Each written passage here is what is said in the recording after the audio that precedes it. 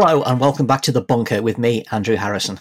Right about now, like all right-thinking people, I should be struggling along public transport with a tent, wellies and plastic bottles full of DIY summer cocktails on my way to Glastonbury. That's not happening this year, and suddenly all those old joke features about how to recreate Glastonbury in your back garden aren't such a joke anymore. The live music industry has been devastated by the pandemic. Venues that have closed may never reopen, and generations of artists who've been told that playing live would replace their lost income from record sales now find that they can't play live either. Meanwhile, the government found no space for a representative from the music business on its Cultural Renewal Task Force, but did have space for the English National Ballet's artistic director and the founder of lastminute.com.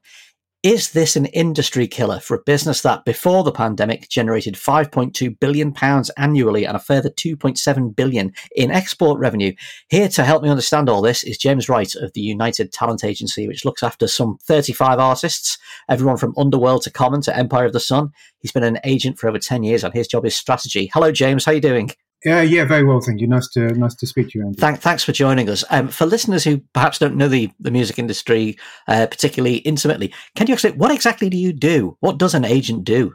Well, yeah, as you said, I'm a music agent, and I am really responsible for the live touring careers of the artists that we represent here in the UK and around the world. That can be anything from their own shows in venues to festival performances here in the UK, as I said, and around the world. I think you said at the top of the call, we represent 35 artists. I personally represent between 30 and 35, but as a company, we represent hundreds of artists, in the music space, from, Post Malone to Lauryn Hill, Christina and the Queens, Guns N' Roses. We've got a mass array of artists, or global artists, that work, traditionally known for touring, so that's our space. So what is the scale of the damage to the live industry that COVID has wrought? I mean, is it possible at this stage to give figures? Yeah, well, I've been reading over the last couple of weeks a lot into the figures, and as you said, I think at the top, that the UK music industry contributes 5.2 billion to the economy and sustains 200,000 jobs. That's what UK music suggests, and then the live sector within that is 1.1 billion of it. And, we won't see any live business of any merit this year, potentially, and they've sort of suggested the estimates are around 900 million. That's the damage. And the Music Venue Trust has just asked to the government for a £50 million injection to stop mass closures in venues across the country. A, is that enough? B, do you expect it to happen? C, is this a kind of a sound way to preserve the industry going forward? Is it enough? Probably not. Is there a real risk of these closures? Absolutely, yes. I think they're citing 90% of venues are at real risk of closure between now and whenever we see ourselves getting out of this. Is it the right thing to do? Is it sustainable? I think so, because the Music Venue Trust, for the first time in, I think, 15 years, announced that last year more venues were opening than closing. Right. So they were getting it right. The business was getting it right. And so to get through this, you would argue that it's not the business's fault, therefore it should be supported to get itself through it. Going to live music it's taken a different place in national life, hasn't it, over the past sort of 15 to 20 years. Going to gigs used to be something that was perhaps a bit of a specialist interest. Not everybody did it. Now everybody, until the pandemic, everybody does it, and it seems to be, for all that, it's not really seen as being central to. It's not seen as valued by the government if they can't find space for the live business on a task force to renew the entire cultural life of the country. Yeah, I mean, it was incredibly disappointing to see that, and I mean, I would argue your point slightly that it's always been a popular sort of entertainment. Gigs have always been, been there. Stadiums and arenas have always been filled. The mass commercialization of the arena business, of course, has grown, but the interest from the public has always been there. And as you rightly say, we have no one championing live music in the task force.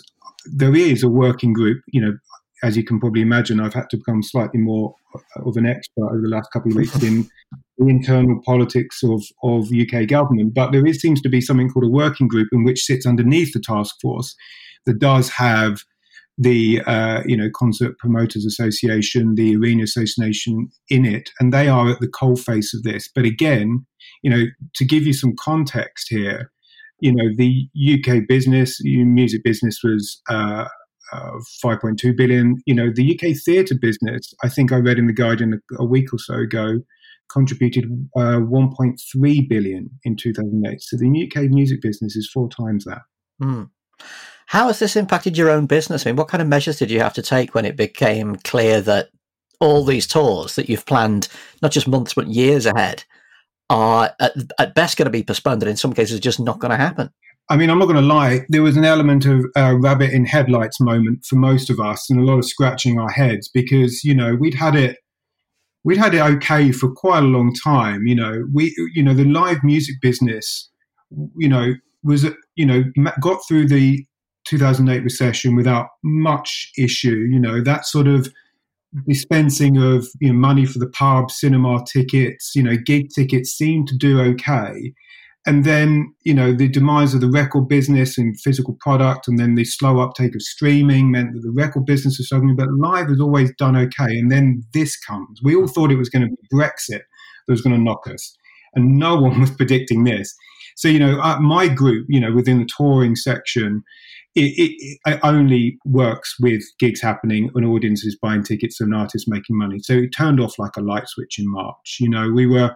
We're lucky within our particular company, UTA, that we've got a very diverse revenue streams, be it through esports and digital influencers that we also work with. But in general, in the music touring business, we saw it coming from Asia.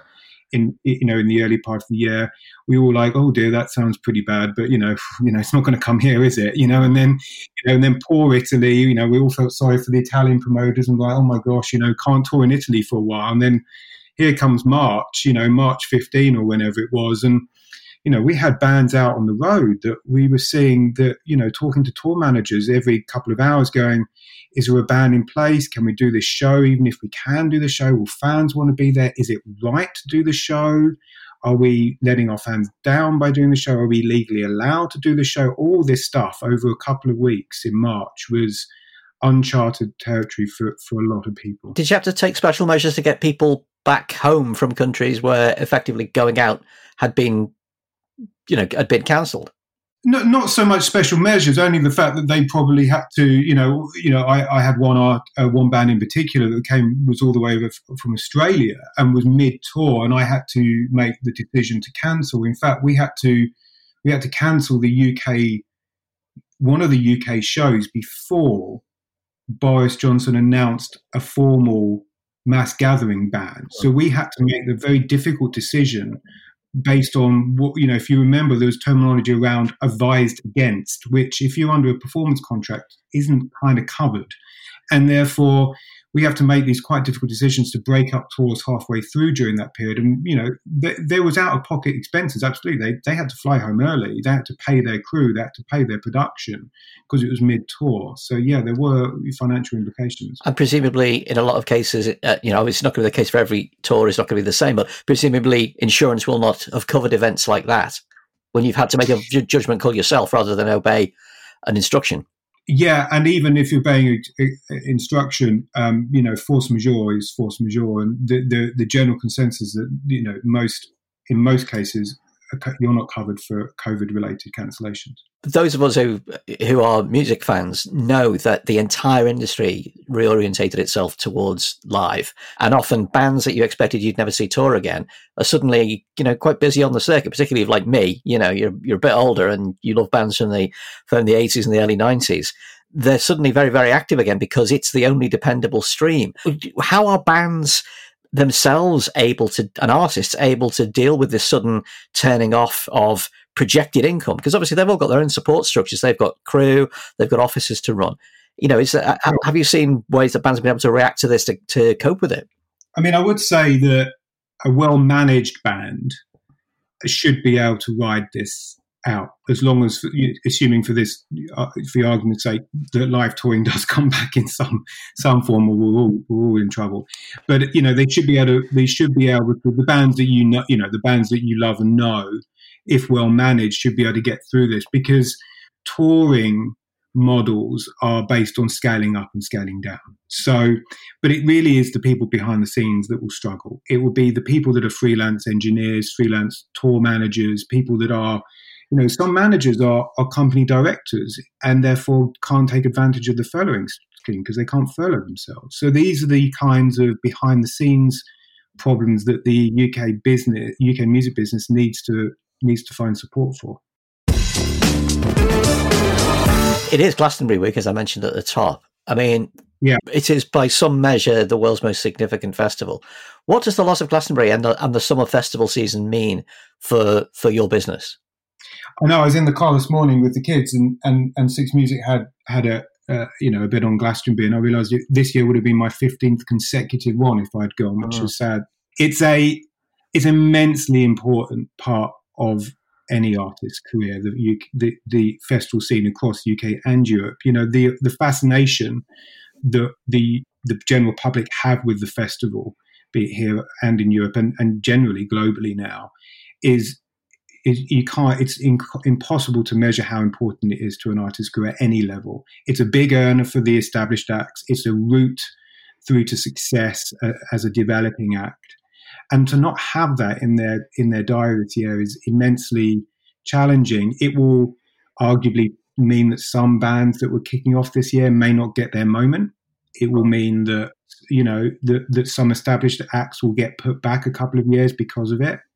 But again, it's the behind the scenes stuff. It's the not the sexy stuff. It's not the it's not the Ed Sheerans on the stage. Although arguably I wouldn't necessarily use particularly sexy. But you get my point, though. It's the tour managers, it's the security staff, it's the food and beverage businesses, it's the people that put up the wall around Glastonbury. They all employed locally. That ecosystem is cut off this year. Yeah.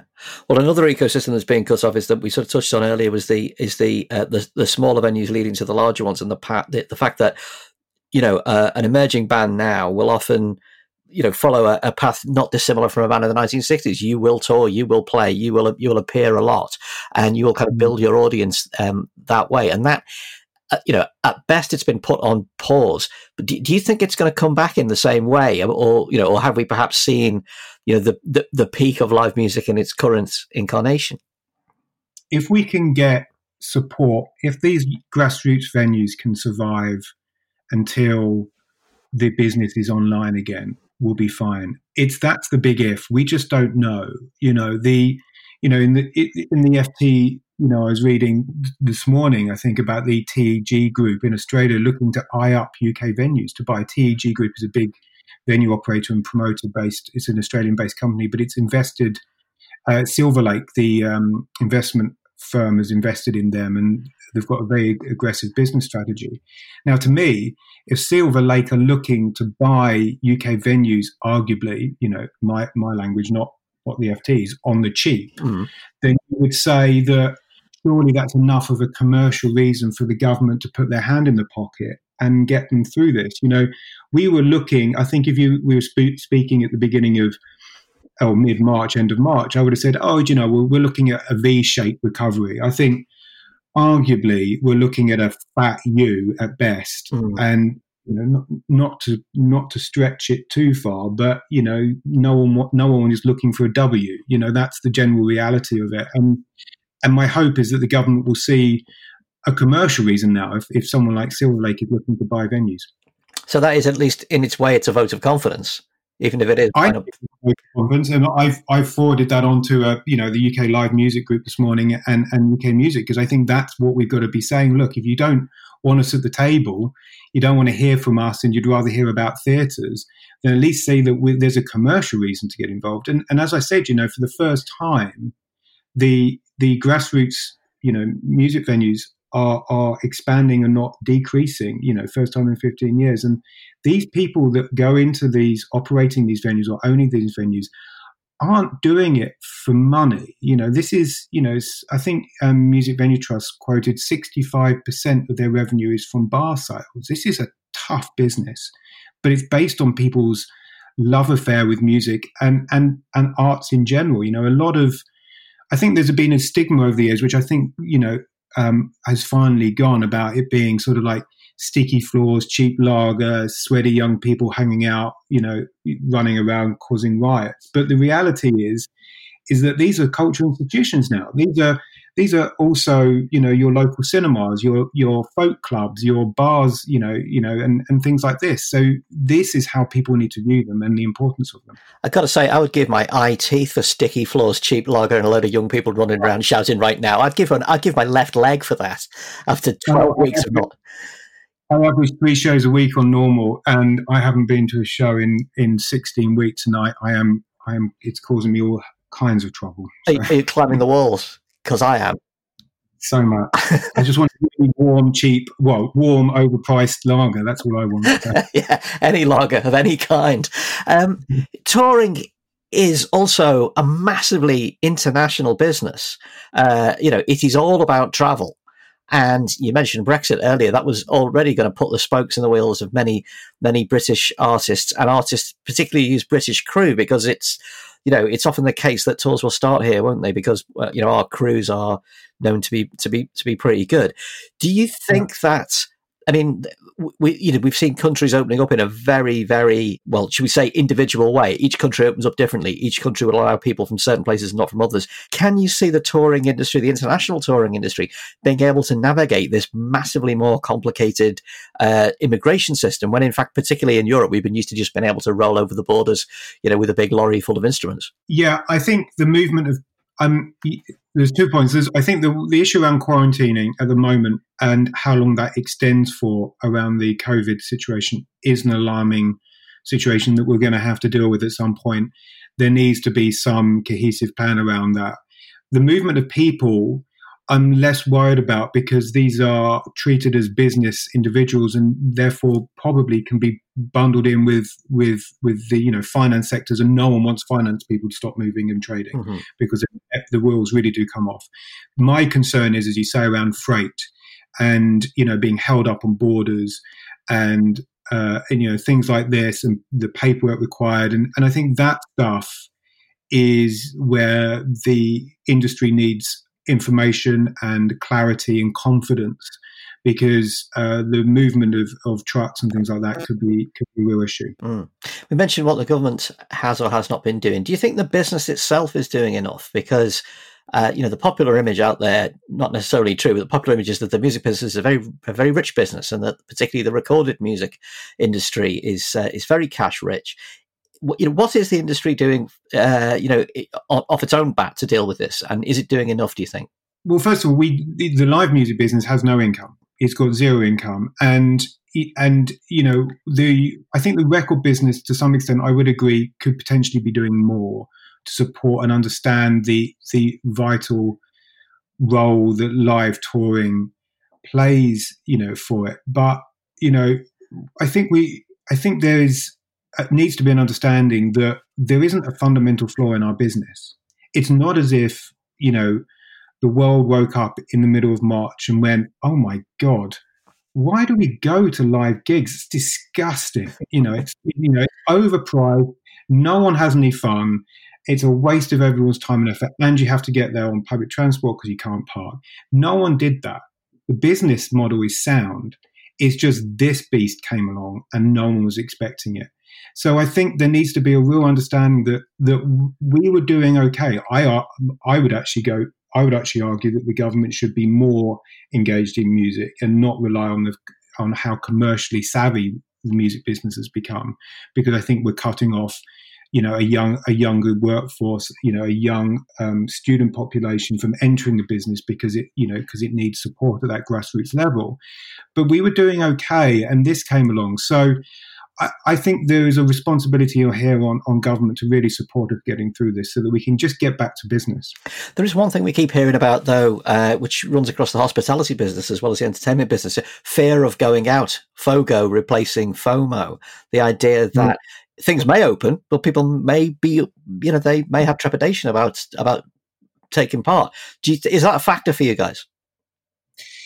I think it'd be easy for me to dismiss that and say no. But I think it's probably fair to dig into it a little bit. I think with the older demographic of the sort of 50 plus audience, I can see it having a sort of mirroring effect with the sad reality of how this pandemic is affecting the older population, and therefore if I was in my 50s or 60s.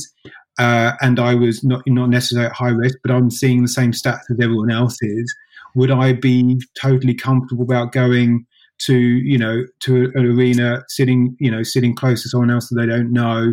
So I can understand that argument. I think a younger audience, I don't think this is going to be a problem. I think they are itching to get back and see things when it's safe to do so. And I think the fear for the older audience can easily be handled with good messaging, good public understanding, and a plan, a simple plan. I mean, the older audience is massively important. The kind of the mojo reader, the kind of box set buyer, the person who can happily pay 70 quid for a decent ticket somewhere. Does because and who sustains the heritage acts that have driven a lot of the live industry. Is that a sector that you think the industry ought to target, that you ought to be kind of finding ways to make it easier for a 60-year-old music fan to attend more shows? I think they attend a lot of shows. I think it's an area that is well covered.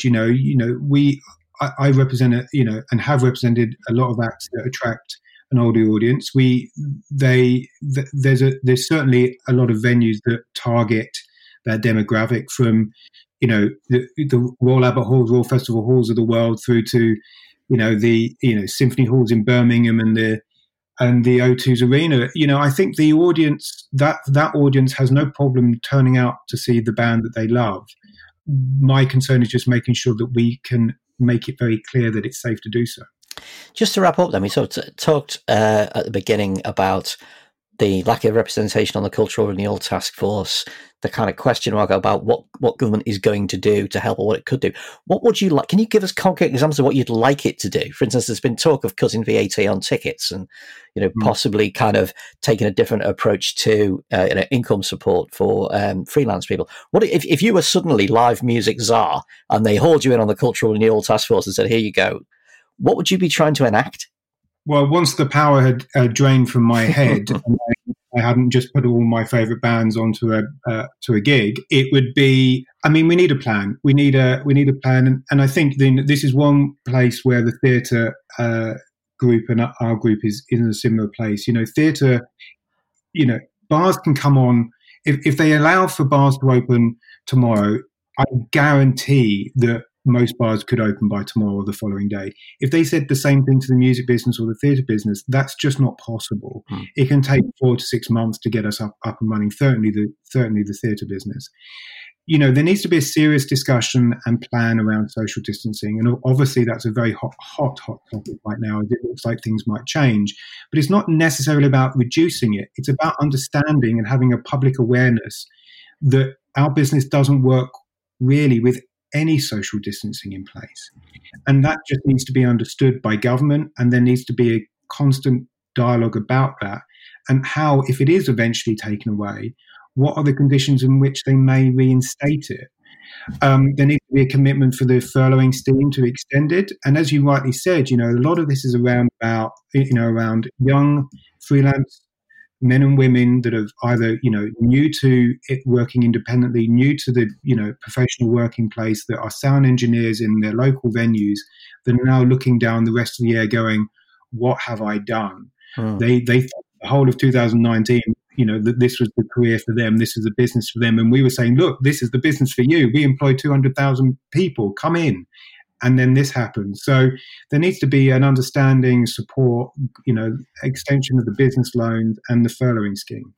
Looking on the bright side, though, when it does come back, it is going to be amazing, isn't it? I mean, people are going to be, it's going to feel like, your opportunity to do something you thought you might not be able to do again. It's going to be pretty exciting. Yeah, there's going to be a lot of people letting loose, shall we say. It's going to be good, and it needs to happen. This country's cultural backbone is this, and it's been taken away from a lot of people. That even if they don't go to that many shows, I think people like the idea that this is in the ecosystem. This is part of the fabric of our society, and it's incredibly valuable. You've got to think about it. Whenever there's a big occasion, a Queen's birthday, or Jubilee, or something happening, they always roll out the concert, don't they? Yeah. There's always the charity, in Hyde Parks, these big moments. They always rely on the artist. It has to be big. Our music. I always tend to think our music is what we have, where the United States has Hollywood. This is what their world is. Their cultural centerpiece is the movies. Ours is music, and I sort of don't feel like it's valued enough by government, which is happy to put posters up saying music is great, and happy to sort of cite their favourite band in an interview with Radio 4, but when it comes down to it, they just don't really want to support it in the way they'd support other entertainment. It's true, and I think the point is that the music export is the issue here. We won't be able to export these. We won't have musicians to export anymore because there won't be the infrastructure there for them. Well, let's hope that something crystallises in the minds of our government on this one. James Wright, thanks very much for joining us on The Bunker. What gig are you most looking forward to yourself? I've got I spent a fortune on tickets for New Order and the Pet Shop Boys in New York, and it's been put back a year, so God knows if it's even going to happen. How about yourself? What are you most looking forward to? I'm looking forward to standing in a field, any field, listening to a band holding a slightly lukewarm cider, looking straight at a band and enjoying the crowd having a wonderful time. And my hope is I'll be able to do that next summer. Well, this time next year, I will see you in Worthy Farm, and I will buy you that pint. And we can we can look back, hopefully, on how it all got fixed. Thanks so much for joining us. It's been really interesting. Listeners, we'll be back tomorrow with another edition of The Bunker. I'm off to set up a tent in the back garden and hope it rains. We'll see you all next time. Thanks. Bye-bye.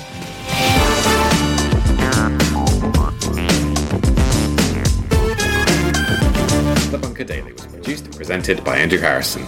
The assistant producer was Jacob Archbold, and audio production was by me, Alex Rees. Theme tune by Kenny Dickinson. The Bunker Daily is a Podmasters production.